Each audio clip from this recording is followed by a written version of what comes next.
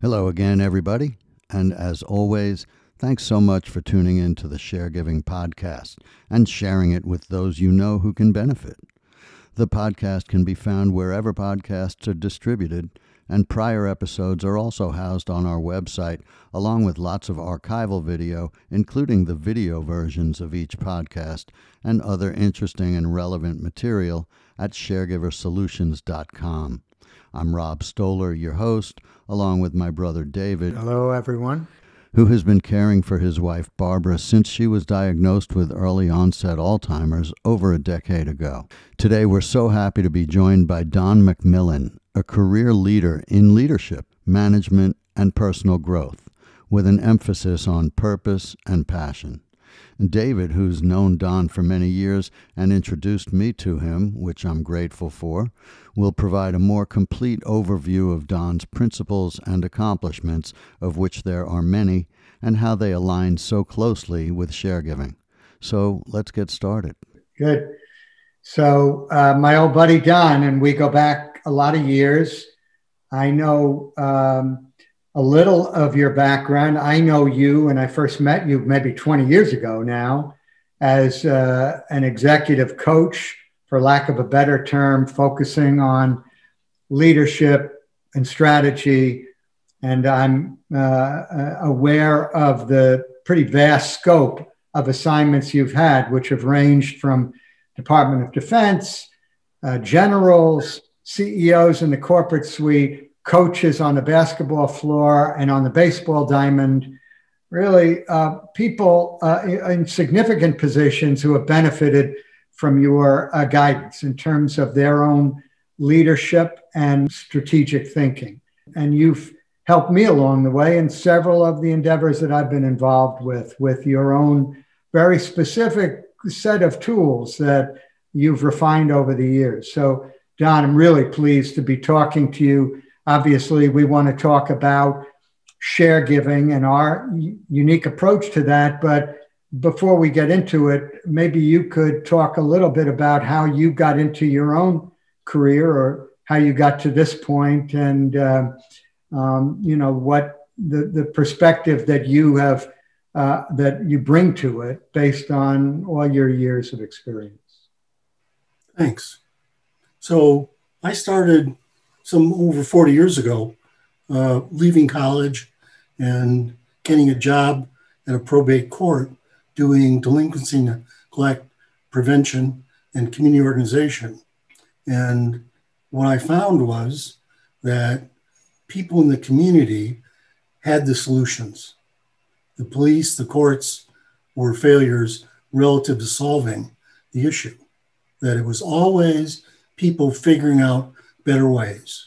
And I would see anywhere from 20 families a week or to a month and refer them out for treatment or some sort of program to all the way to developing community programs that would do outreach and identify people with need that were having challenges, kids that were going to drop out, families that were referred from the hospitals. And I began to discover that the entire treatment community was learning along with the patients, along with the subject. And the further people got into courts and into intense treatment, the lower the probability of success. So it was always the assumption that prevention was the way to go and getting people in the community to figure out the best solutions. So they'd have baseball leagues. We created a youth employment center. From that, I learned a lot about counseling and coaching, and we got training by some of the world's best psychotherapists. And I went on for 20 years to become a psychotherapist, working with groups, couples, individuals. And again, I found the same theme, that the solutions were inside the people. If they could get a chance to figure things out, to listen to each other, to keep at it and get help and input and get space to process their thinking and their ideas, they could generally make their lives a whole lot better. I saw that over and over again. Eventually, because I focused on brief therapy training, and I trained with people like Milton Erickson and the Western Institute for Group and Family Therapy, and the old days, transactional analysis and Gestalt. Where I met a guy named Jeff Zeig, who was head of the Milton Erickson Foundation. He started when I did, and we did some things together. And to this day, all of those lessons apply very well to developing leaders, developing leadership teams, developing people in organizations, because at the root of it all, it's about people. And it's about helping individuals and couples and groups and teams to figure things out for themselves based on their situation. Give them the tools, help them develop effective strategies, and support them in the process of discovering what works. That couldn't be more applicable, it seems to me, to exactly what we're talking about here. It's kind of, you're going back to your roots, but the same principles still apply to the group that we're addressing, the caregivers.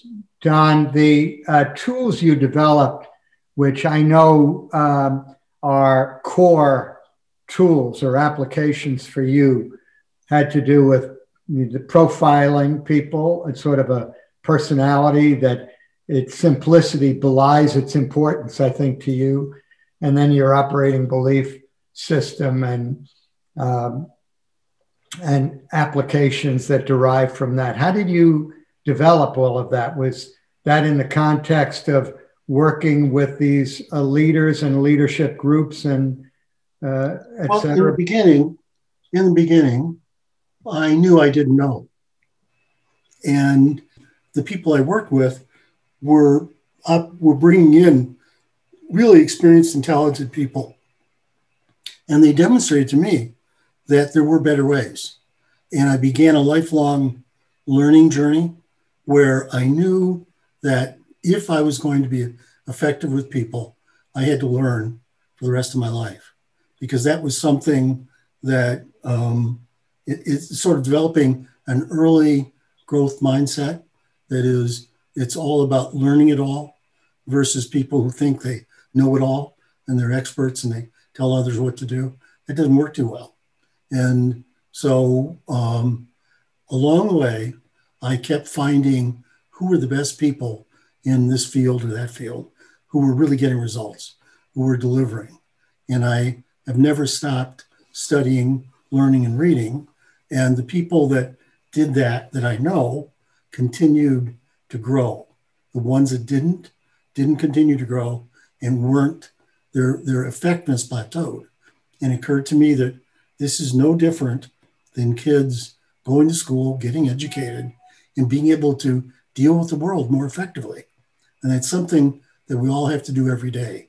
Right. You know, one of the things that you have focused on, that you introduced me to a long time ago, was the subject of purpose, you know, the why, that is so fundamental to people thinking about what they're doing and how they're doing it, as well as just the whole idea of what constitutes, that's related, a meaningful life. And you've sent a number of videos along those lines. How did you hit on this as sort of something that's at the core of your approach? David Gordon, who's written a whole bunch of books, wrote a book about modeling. That is, how do you understand capability? And in the process of doing that, he discovered that the effective leaders had deep purpose. And that was the difference between ineffective and effective leaders. Effective leaders, all their passion was based on a purpose. Their grit, their tenacity, their determination, their follow through, their willing to really go for it, there was a purpose. There was meaning there. Yeah, it's such an easy word, purpose, but so powerful, is really at the core. When you teach or help work with different leaders and this and that. Is that a place that you typically start with? Yes. Who am I? What am I doing? What is this about? What is the most meaningful thing to me in life? Right. So what matters? Rob, right, exactly. What really matters, what's important. So for Rob, it's clear. He's a people guy. He's been a coach. He loves his family. He loves people in his community. Every time he's talking about people that he loves. And he really cares about them. And he's got a purpose about touching lives, making a difference, being a good person. And I can relate to that because that's what I think. That's the way I feel. And so my inspiration was a guy named Carl Rogers, who wrote a book on becoming a person. And there's a whole field in psychology of people that have discovered that work and use it to understand others deeply and effectively. And that, I think, is the key to good relationships and a good life. You said before, some people continue to grow and others don't. What distinguishes between the two? I would say that a person who doesn't grow thinks or believes that life is a formula where you get a job, you make money, and you do things you like. And a person who grows sees that life is a huge challenge and an opportunity to make the difference in others' lives. And they feel love and compassion and are willing to do whatever it takes. If you've ever seen people in hospitals, nurses and docs and teams, the vast majority of them are devoted to their patients and their entire lives are dedicated. They derive lots of meaning. They'll learn, they'll read, they want to know, they want to do better. They want to have more of an impact. They're ambitious with regard for meaning in their life. Can that be instilled or trained or motivated? It could be modeled for young kids, and kids then can model their parents and catch that bug. I can't imagine that your father wasn't a learner and didn't have a passion and didn't want to make a difference. Yeah. I can't argue with that. In terms of making a difference, that's hard to say. I think he made a difference in our lives, certainly. And I think he led by example, and he was an extremely curious man, a voracious reader, as David is. He was a quiet leader. I don't think he was determined to change the world or move people to do great things. But he was a principled guy who shared those principles with everyone who knew him. I actually, without getting off track, since we had the same father, right? Yeah. My perspective on one point is he was very early in the nuclear industry, and he really believed, he had a passion that this was going to change the world. You know, the early industry, they always had ready kilowatt, that electricity was going to be too cheap to meter, that nuclear was going to change the world. And he was a believer, and he was a ambassador for it. And therefore, I think was deeply disappointed with the demise of the industry as it got embroiled in controversy. I mean, I know up close because I involved him in some of the conferences I sponsored where he was still defending, you know, the merit of the industry that nobody else was seeing. So it was fascinating. So he did want to change the world. Well, yeah. I mean, in terms of his professional. He was early. Right. But I mean, in terms of, I guess, behavior and morality and things like that. He clearly was interested in his field.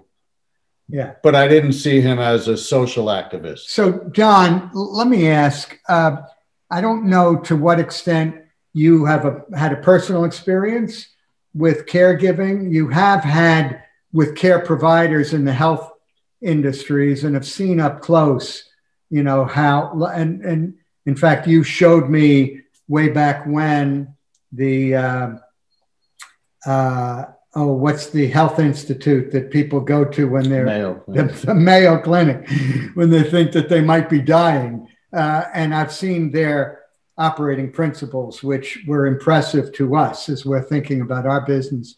But, and you've seen a little bit of what we are doing, you know, one of our, you know, early podcasts. What's your take on this world of caregiving, and very specifically the family member caregiver who is coming to this really out of emergency or exigency, hasn't really been trained, but has a family member that needs to be cared for, and he or she is it? How do the things that you've done with executives and with leaders, you know, in sport or corporate suite or defense industry, how does it compare to? How can it inform this circumstance of somebody that is without resources, funds, respect, appreciation, and assistance, dealing with, you know, a person that they have been in a relationship with as a family member? Well, the shift in management that's been following the shift in society is from top-down autocratic governance to collaborative democratic leadership and cultures in which people help each other. Mm-hmm. And they don't look to the boss to say, Mother, may I, or Simon Says. They're getting increasing based on principles, based on goals that they've agreed upon and participated in defining. And so the big shift that needs to happen for caregivers is they need to form a community and form a set of practices and disciplines and ways and support processes where they can encourage and help each other develop these capabilities. When people were first in this country farming, the community would come together to build a barn. They would come together to harvest a crop. And I think caregiving is a coming together and to take care of a member of our community in a way that works for them, rather than looking to the experts to do that, because there aren't enough experts. They don't have enough time. And it doesn't work anyway, because that's a human being. So humans should be humanizing the process of taking care of humans, rather than making it a sort of just a set of activities. It's really much more of a caring, loving environment that attends to very difficult human circumstances. Right. And the best of that. You know, it strikes me listening to you, and you're talking about a community taking care of people that need help. But it's in that creating the community and sharing that the person helping is also being cared for, because, you know, in this field, as we've discovered, the caregivers have been the ones that have suffered almost equally to the person they're caring for. Yeah. Yes. They are worn down, they are sick, they are depressed, they are broke, they are under tremendous stress for trying to manage the rest of their life. So that idea of community works as much for the care provider as for the one that's being cared More for. so, Or more I would so. argue. Yeah. You know, having spoken with you over the months, and I haven't known you as long as David has, but we've had some great conversations with regard to the caregiver approach. The three pillars, or the three legs of the stool, are mindset, game plan, and networks. And you speak of each of those almost every time we talk. So I think you're kind of sitting right at the apex of that whole approach, because mindset is certainly what you've been trained to encourage people to develop. Game plan, I know, is, you know, you're a pragmatic guy and you speak about that aspect of this all the time. And now you're talking about the network aspect, which is the community. So somehow we've landed on, you know, your your power place, or we've met there. Kind of, if you can, and we don't have a whole lot of time, but talk about the mindset, game plan, network approach and how that is applicable. Mindset is your beliefs about what's important and what to do about it and how to do it. It's the keys, the critical failure factors. It includes the essential success factors. It includes setting conditions, getting resources, taking activity steps to achieve the quality of life possible within any particular time. So the mindset is the way that what you decide, the way you decide, how you decide. The game plan is the overall strategy in time of what you're going to do. And that's got to do with time, place, the people involved, the activity, so that you have a strategy every day, you have a strategy for the week, you have a strategy for the month, and it keeps changing because conditions change. So you use your mindset consistently to adjust, evolve, and manage your game plan, and you include your network in the activities. That's who you do it with. You do it with as many of the people in your community as appropriate and on a continuous basis. You don't want caregivers, sharegivers particularly, you do not want them to be isolated and giving all the time. They need to get for themselves. So their daily game plan, their mindset should be very much about what do they enjoy, what will make it worthwhile for them, that they decide it's important that they enjoy what they're doing. Yeah, Don, that strikes me as one of the more novel aspects of what we are advocating for, is that the caregiver really shares the experience. And increasingly, I think I have found anyway, that as my partner is less and less able to be discerning or to have specific likes and dislikes, I am continuing to engage, but the things we're doing are of interest to me. And, my partner goes along. So she, enjoys it in quotes, but it's edifying for me as well. I'm growing and learning. Keeping a really good boundary about your wellness and taking care of yourself is so crucial, because if you don't keep that boundary and make sure that you're taking care of yourself, you will start to join your partner in the problem. You become enmeshed and you'll start feeling bad when they feel bad. And that's not helpful. Don, it occurs to me in thinking about this, how does this translate to general leadership? Are leaders themselves, isn't mindset and game plan and networks equally applicable, whether it's corporate suite or on the court? It's the exact same thing. The shift is we're intelligence and capability is distributed. And leaders now have to collect that through networks and through engagement with people and delegating a lot more of the activity to the people working for them and with them. Yeah. Yeah. And in terms of, a game plan or thinking strategically, they have to, as you've said before, think about what matters. What is it that we want to achieve, and then what is needed to accomplish that? Yes. Both in the Navy, in turn the ship around, David Marquet, the submarine commander, instituted intent-based leadership, which is giving the crew responsibility for figuring out and executing their duties, rather than being told what to do or waiting to be told what to do.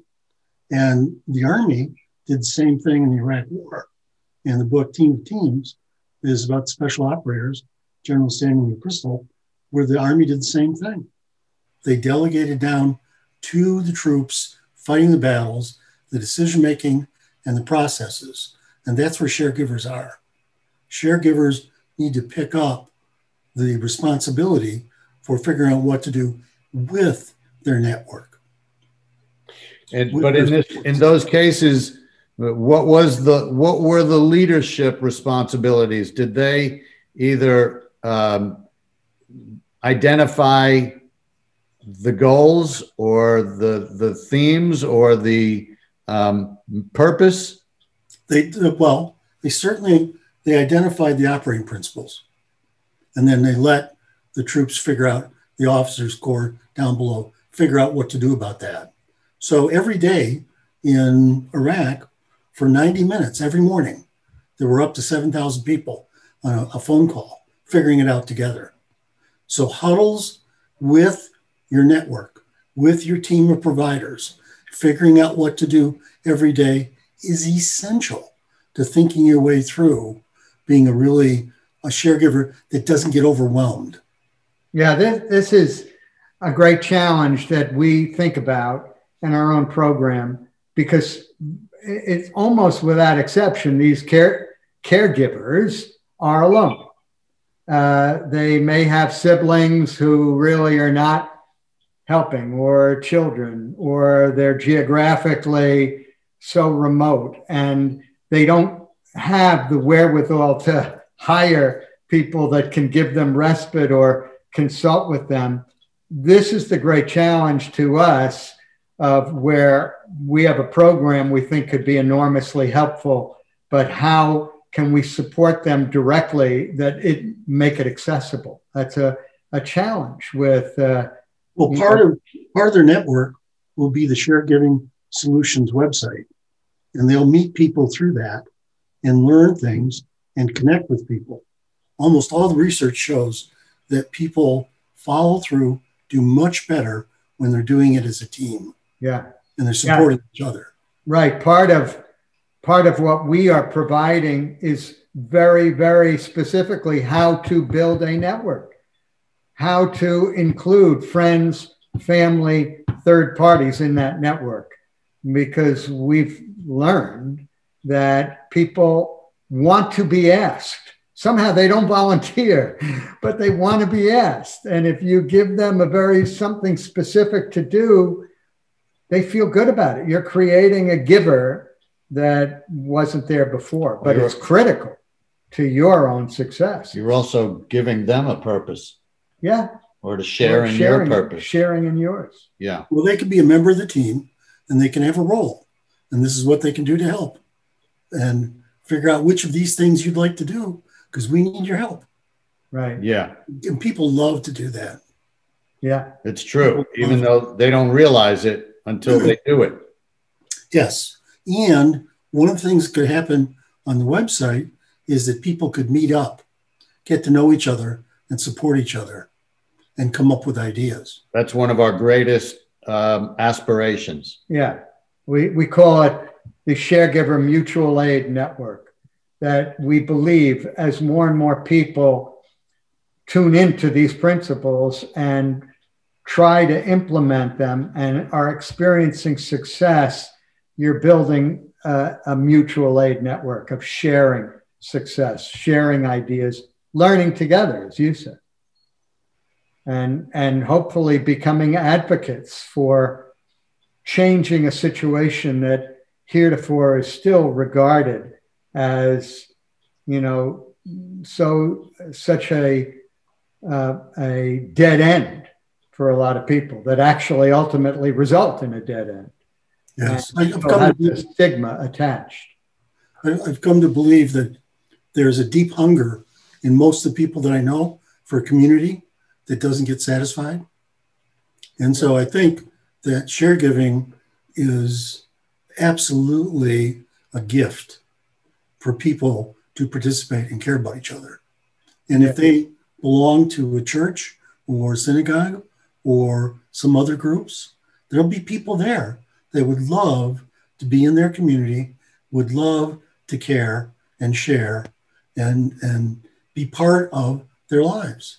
It's just, and the relatives they know would love to do it. but we're all used to sort of living independently. Right. There was not in our nature. You referred, I forget her name, Emily something, but writing a book on living a meaningful life, which really stayed with me because one of her four principles was belonging. Yes. That living a purposeful life, doing something that gave you a sense of purpose, but belonging as a critical element to having a meaningful life. And telling stories about your life and seeing yourself in a story is also so critical to this. Yes. Emily Defani Smith. Yeah. It's called The Power of Meaning. Yeah. She has a website and she has a newsletter. Yeah. I did go on it. On your website. So powerful. Yes. Yeah. And you can post that on your website because it's a way to think about having a meaningful life. The strategy's right there. And it's based on ancient wisdom, religion, philosophy, and positive psychology. And it's just terrific. Right. And one of the things you said before, which was her fourth element, was sort of transcendence, which I read as love, that ultimately it is these interactions that are coming from a sense of love and being, touched by experience in a transcendent way. So, yeah, I think that was a great reference for us. Following up on what Don's mentioned a couple of times for our listeners and viewers, the website is www.sharegiversolutions.com. It's still in development. And again, as Don has mentioned, we would like everyone who's receiving this and listening to help us to contribute to the website. Right now, there's material on there that we think you'll find helpful, but we are continuing to evolve on that website. So check it out. Leave us your information, comments, suggestions, experiences, and in that way, we'll continue to build this community. Yeah. Yeah, and that website also is going to have a library of all of our podcasts. And also, I think links to people like Don was just talking about. Great point, that it'll be a resource. Yeah. Well, listen, Don, we've benefited and enjoyed our relationship with you over the years, and we're hoping to recruit you more closely to this endeavor as we go forward. But we really appreciate talking with you this morning. Well, is for people who are watching or listening, what else would you like them to know, either about you or about share giving or about themselves? Well, I think it would be a very good idea if they emailed you or got onto your website and left messages for who they are, where they live, what their challenges are, and how they want to be involved. What they need. What do they need? What would work for them? What would be helpful? So that they're part of the community, building the website and building the community. Yeah, that's so central to what we're trying to do. Yeah, well, beautifully stated. I think this was great. I hope you enjoyed it. I know we did. I'm guessing it's not going to be the last time we do this, or certainly talk about it. And I echo David's desire to have you even more involved, because I do think there's an intersection of our overall philosophy and your experience and expertise. So thanks so much for taking part in this today and sharing your wisdom.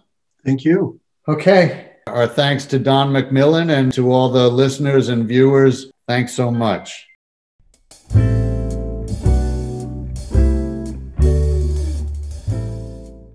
We'd like to thank Don McMillan for his participation today on Share Giving, and for his easy way of making complex things seem much more simple. And thanks to everyone who tuned in. We really appreciate that. We value and welcome your feedback, which you can leave on the website, sharegiversolutions.com. We'd certainly like to know your impression of the podcast and your situation as a share giver, because sharing is the way of caring. So thank you so much. Until next week, take care, share more, be good to yourself. And now a song from the Stoller Tabernacle Choir. I got shoes, you got shoes, all God's children got shoes. When I get to heaven, gonna put on my shoes, I'm gonna walk all over God's heaven, heaven, heaven. When I get to heaven, gonna put on my shoes, I'm gonna walk all over God's heaven. Right on. Right on.